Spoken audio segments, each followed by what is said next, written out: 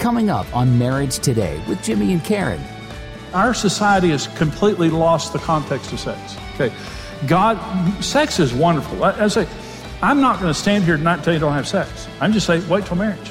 Sex is fabulous. Yay, God. God created sex. Yay, God. Okay, so you want to have sex? Great. Get married and have sex.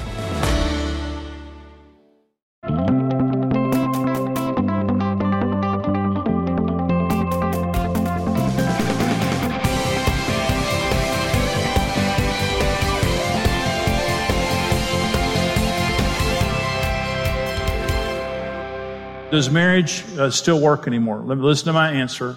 Absolutely 100% of the time. You have a 100% chance of success in marriage. You can make it in marriage. God made marriage, and God never makes anything to fail. Everything that God makes, He makes perfect, and He made marriage perfect.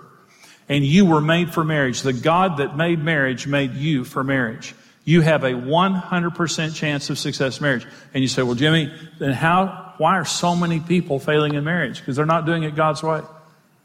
And I want to ask and answer questions in this message that are very important. And the first question is, what is wrong with sex before marriage? And I want to answer this on several levels. And let me say, first of all, sex is the covenant seal and sign of marriage. Now, listen to me just a minute. See, our society has completely lost the context of sex. Okay. Sex is wonderful. I say, I'm not going to stand here tonight and tell you don't have sex. I'm just saying, wait till marriage. Sex is fabulous. Yay, God. God created sex. Yay, God. Okay, so you want to have sex? Great. Get married and have sex. But so, listen, in covenant, salvation is a covenant. Our salvation in Jesus is a covenant. And there's a seal of that covenant and a sign of that covenant. The seal is water baptism. When we get saved, water baptism it seals the deal. We consummate our salvation by being water baptized. Communion is the covenant sign of salvation, of our faith in Christ. And every time we take communion, we're saying, I remember. I remember the commitment I made to you, and I remember what you did for me. Literally, that's what a sign means. I remember. It's just like the sign of this wedding ring. I remember that there's a person that it belongs to me and I belong to her, and she's not with me right now. And so it's a sign. Well, in marriage, when you get married on your wedding night, you have sex. And that seals the deal. And then every time you have sex in marriage, you're saying, I remember the commitment I made to you. There's another reason not to have sex before marriage. Having sex before marriage changes how we feel about each other and weakens the relationship. So Shanti Feldhahn, who is a relationship expert, she did a poll with a lot of young people who had had sex before marriage. And she asked them what happened as a result of them having sex before marriage. 70% of the men who had sex before marriage said they could no longer trust their girlfriend. 82% of women who had sex before marriage became deeply insecure in the relationship, saying it caused them to become clingy and emotionally needy. You say, well, why would men become mistrustful with their girlfriend after they had sex? Because if you're easy with me, you're easy. I just got everything you have. I wonder if you're giving it to anybody else. That's a lot of times what men think. Why do women become insecure? Because I just gave you everything I have. Are you still going to like me? What if somebody else comes along? There's no mystery to me anymore. You have everything I've got. And so it changes the way. When we wait until we get married, it creates trust in men and security in women the way that God wants it to. Sex, here's another reason. Sex before marriage puts us at high risk for sexually transmitted diseases, many of which are incurable and can cause major problems. There are 20 million sexually transmitted diseases caught every year, and half of them are caught by your age. The people from 16 to 24 years old are the most susceptible to sexually transmitted diseases. The only way that you can know that you're going to get married without a sexually transmitted disease is wait to have sex till you're married. And so you can catch diseases. Here's another reason to wait until you're married, and that sex bonds us on the deepest level with another person, and when that bond is broken, it damages us deeply. Now, it's called soul ties. See, a lot of times we look at sex like this, where I have sex, break up with a person, go have sex with another person, break up with a person, have sex with another. It's inconsequential. It's just fun. It's recreational. We're just having sex and we're breaking up. Well, here's what the Bible says in 1 Corinthians 6. Do you not know that your bodies are members of Christ? Shall I take the members of Christ and make them members of a harlot? Certainly not. Or do you not know that he who is joined to a harlot is one body with her? For the two, he says, shall become one flesh. But he who is joined to the Lord is one spirit with him. Flee sexual immorality. Every sin that a man does is outside the body, but he who commits sexual immorality sins against his own body. Well, sex is not the unforgivable sin. But understand this is part of the problem. You know that song that when a heart breaks, it don't break even? You know that. I barely know it. I'm old. But so you have sex with a person, you're in a relationship, and you break up, and just inconsequential.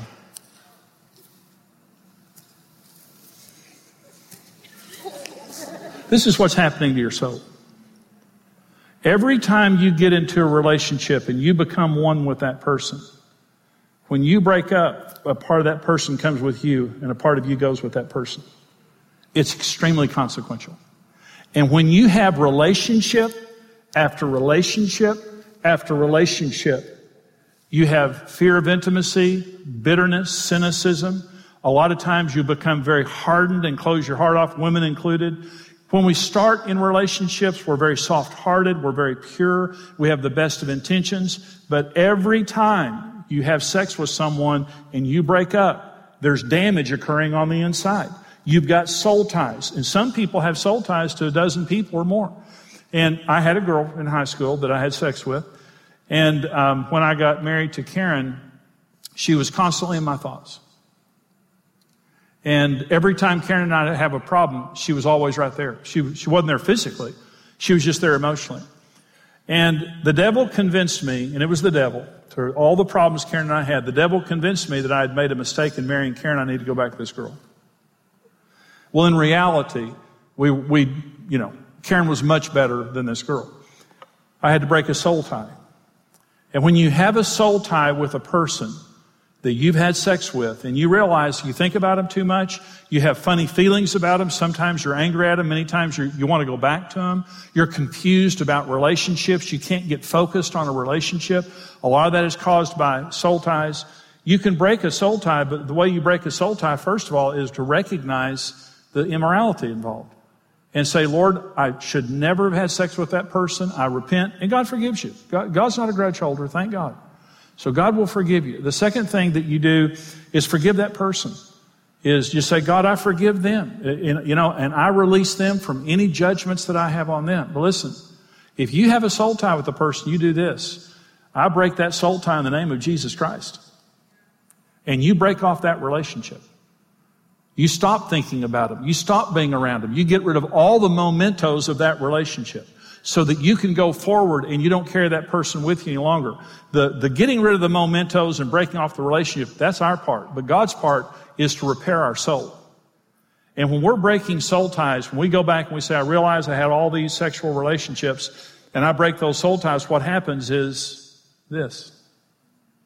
We're ready to be joined again in a healthy relationship without the damage, without the confusion, without all of this. Because listen, God made us this way where we can join with another person and become one with them. But once we're damaged, how do you join this? You don't. We're not ready for intimacy. We're not ready for relationships. And so sex is consequential. One of the things that our society has done is taken sex to be inconsequential. It's highly consequential. Many people die. And many people's lives are devastated because of not really treating sex with the sanctity it deserves. Here's one other issue, and I'm going to get into dating. Sex before marriage can create children, and most men will not marry the woman they impregnate outside of marriage because they wanted fun, not work. And so one of the consequences of sex is children, having babies. And most men won't marry you once you're pregnant. And then you're going to have a child. And then you have a child, and then you're going to want to get married, and whoever marries you is going to have to marry you with that child, and that child is at a disadvantage without a father. And so when you wait, there's secondary virginity. And secondary virginity just means I made mistakes, God forgive me, but now I'm a virgin again. And I want to wait now until I get married. So if you've made mistakes, you're not condemned. God doesn't condemn any of us. And if you've made mistakes, God will forgive you. But just dedicate yourself now to say, from this point in time until the day that I get married, I'm going to be a virgin and I'm going to prepare myself. And God will bless you for that. Well, let me ask one more question and answer it, and I'm done. What's the right way to date? Well, the problem is when you look in the Bible doesn't say one syllable about dating. And so the reason is they didn't date. They courted. Well, let me talk about intentional dating, okay? And you can call this dating, courting, anything you want to teach it. But let me talk about three standards of intentional dating. This is what I'm going to encourage you to consider for yourself. Number one thing about intentional dating is it honors the families. We're going to honor our parents. We're going to honor God, and we're going to honor our families. And so if I'm dating Karen, see, I never asked for Karen's hand in marriage. I never went to Karen's dad and asked for her hand in marriage. I didn't know you're supposed to. I never heard that before. And he would have said no anyway, but, so it probably was good I didn't know. They hated my guts. But we're going to honor the families, our families. Number two, it's non-sexual. We're not going to have sex. And it's specifically for the purpose of leading toward marriage. Though it doesn't have to. We may end up not getting married. But specifically, this is not recreational dating. We're not just hanging out. This is specifically for the purpose of leading to marriage. Now let me say something for just a minute. It's good to set parameters on physical affection.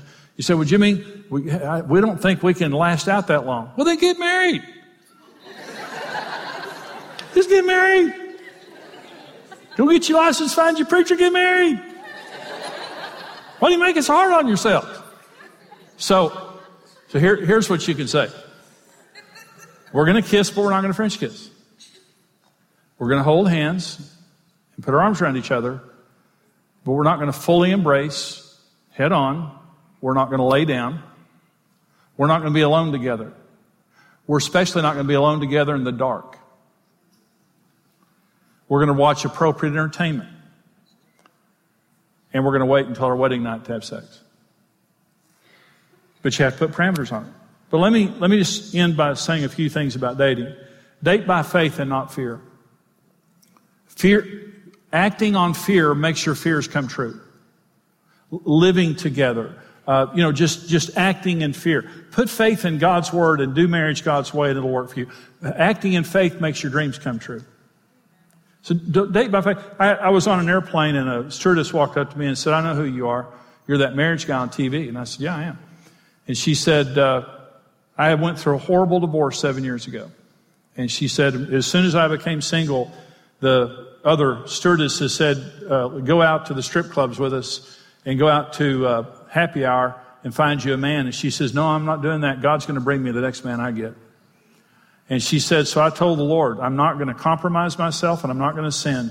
You're going to bring me my next husband. And she said, one day I went out and opened my garage door. And she said, and behind my apartment, there's another apartment. And I opened my garage door and this man was standing in his garage. She said, we fell in love. That was my husband. A godly man. Said literally, God brought my husband across the alley from me. And she said, I love him. He's the best man I've ever met and we're deeply in love. But here's what she said. I'm not going to the strip clubs and I'm not going to the bars to find my husband. God's going to bring me my next husband. She dated by faith and not fear. Number two, date to explore, not to impress. And I want to be my best, but I want to know what you think.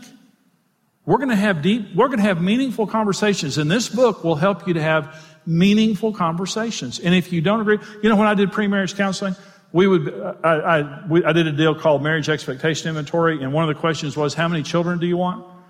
One guy said 6 and one girl said 2. And I said, well, how many kids are you going to have? And he said, we're having 6. And she said, not by me, you're not. Well, how many of you think that's an important conversation to have before you get married? Okay. But I wanted people to talk. I had all kinds of crazy answers, And I had this Catholic guy and this girl that went to our church in my office. And I said, well, what church are you going to go to after you get married? And she said, oh, we're going to go here, Pastor Jimmy. He said, I'm Catholic. I'm not going to this church. And I said, well, how are you going to raise your kids? He said, Catholic? She said, no. They broke up in my office. They broke up right there. And so these kinds of conversations, date to explore. Also, date non-sexually. Just make a decision. If you've made a mistake, God forgives you. Be a virgin again, secondary virginity, and make a decision between now and the time I get married. We're not going to be sexual, and we're going to put parameters on our physical affection to make sure that we don't put ourselves in a compromising position. And date intentionally. Don't date recreationally. Don't just hang out with a person to hang out with a person and be sexual. And if I'm not serious about you, I'm going to hang around with you with other friends around. We're just going to be very good friends, but we're not going to be together, acting like we're romantic. But if we pair off, and if we begin to get serious, the specific reason that I'm dating you is to see if we're compatible, because we're going to get married. And if I don't have the intention of getting married, I'm not going to pair off with you, and I'm not going to be serious.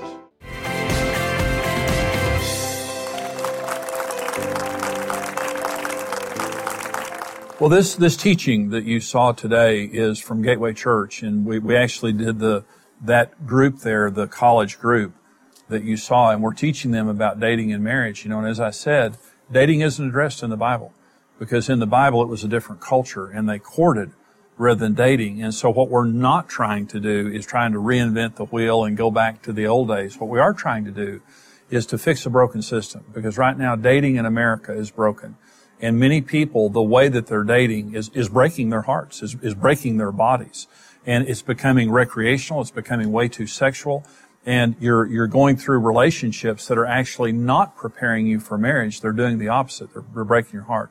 So the book, The Right One, and also the workbook, Finding the Right One, both address the issue of how to date and marry successfully. And it's for high school, college, singles, divorced people, any age. If you're single wanting to be married, this book is to help to equip you to be married. So Karen, we actually have some questions from some of our viewers concerning The Right One. This person says, I see the title of your book is The Right One. Is there really only one woman for me? Believe me, I've been looking. No, there's not just one woman for him. Mm-hmm. And this is a real damaging teaching that I believe. For example, there's 7 billion people on the planet right now. And to think that there's only one person out there for me, that's pretty discouraging. What if she dies? And what if she moves? What if somebody else, if one person marries the wrong person, we're all messed up. Mm-hmm. And so, no, the Bible tells us to marry a person of the opposite sex. Mm-hmm. The Bible tells us to marry a believer. Mm-hmm. And that's it. As long as the person's of marrying age and, we love each other and we want to get married, God will bless it. Mm-hmm. Okay. So in other words, if somebody's gets a hold of this and they're already married and they read it and they think, oh, I married the wrong one. No, you don't want to read this married. I mean, this is not for married people to read. And you might get some help out of it being married, but this is for single people who are looking for a relationship. But no, if you're looking for a person to marry, there are compatible people that you can marry within your circle of relationships, or certainly within the realm that you can look at even online. There's one chapter in here on the 10 Commandments of online dating, because a lot of people are dating online, and we don't think it's right or wrong. Mm-hmm. We just think there's a right way to do it. But I can promise you there's someone around you, within your circle of relationships or geographical region or whatever, that God would bless if you met them and decided that you wanted to get married. Let me read this question, Karen. Okay. I've made relationships mistakes in the past that have been so painful, including being sexual too soon. I feel like damaged goods. How do I not make the same mistakes again? It's a good question. Mm-hmm. And I think it's probably very highly that most people, not most, but a lot of people feel this way. Because like you just said, we live in a society that sex is everything. And, but you're not damaged goods, in God's eyes, you not only can be forgiven, but, you can even be healed from whatever you've done in the past. And then, just ask the Lord just to take what you've done in the past and to remove it. I mean, that's the power of the blood of Christ. I mean, He removes all the things we've done wrong in the past. And, ask Him for the forgiveness and then trust Him for your future. And, make it more about, not what you've done in the past, but what God can do for you in the future, which can be so awesome. And then make a decision that I'm not going to have sex until I'm married. And it's not going to be the week before we get married, we're going to have sex. It's not until we're married. And just make that commitment to yourself and the Lord, and have someone as a friend pray with you and as an accountability partner or something. But God can renew anything and make anything new. Yeah, and we talk about in the book several things. One is fear-based dating. Mm-hmm. A lot of times a woman doesn't want to have sex, but she is fearful if she doesn't give him sex that he won't marry her. Then she doesn't want to marry. Well, but the point is, if a man makes you have sex for him to marry you, he doesn't love you. Mm-hmm, I agree. And so if he really loves you, he won't put that pressure on you, and he'll stay around to marry. The other thing we talk about is intentional dating. Mm-hmm. Now, Frank is my co-author on this, Frank Martin, and his daughter is engaged right now. Mm-hmm. And they're doing intentional dating. And you're dating to discover. Mm-hmm. You see, a lot of people don't want to bring up any issues that cause any problems for fear that they're going to break up. Mm-hmm. You want to bring those issues up. Mm-hmm. So his daughter and her fiance, they don't go in each other's bedroom. Mm-hmm. They're not places alone together where they might be compromised. And they talk. Mm-hmm. The purpose of their relationship is to talk and to discover each other, mm-hmm. and to discover any issues they may need to talk about. And they'll have their first kiss on their wedding night. Mm-hmm. Their relationship, and he came to Frank. He included the parents. He came to Frank, asked for permission to date his daughter, and told Frank, this will be totally non-sexual. I will honor your daughter, and the purpose of us courting is to decide if we're compatible to get married. Some people say, well, how do I date him if I don't know that we're compatible? In groups, in a church group or in a group of people, hang out together, go to a coffee shop together, and then just, if you like each other well enough, begin to date more seriously, intentionally date. And intentionally date means you involve the parents, ask for the parents' permission, you involve the family, because there's some accountability here, and there's the blessing. If you're marrying someone who doesn't care about authority, that's the first red flag. Okay?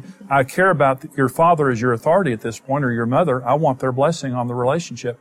And 2, it's non-sexual. And 3, it's for the purpose of seeing if we're compatible. And if we find out we're not compatible, we're not all sexually entangled. Mm-hmm. We haven't compromised ourselves. We can go on to the next relationship and go forward properly. Mm-hmm. So the book and the workbook, the right one, are to help equip you. And there's so much information here to help to equip you to date and marry successfully. So we hope this information is helpful to you. And by the way, we're able to come to you right now because of the support of our dear partners that stand with us financially. The information is there on your screen. Thanks for tuning in today. Watch this information.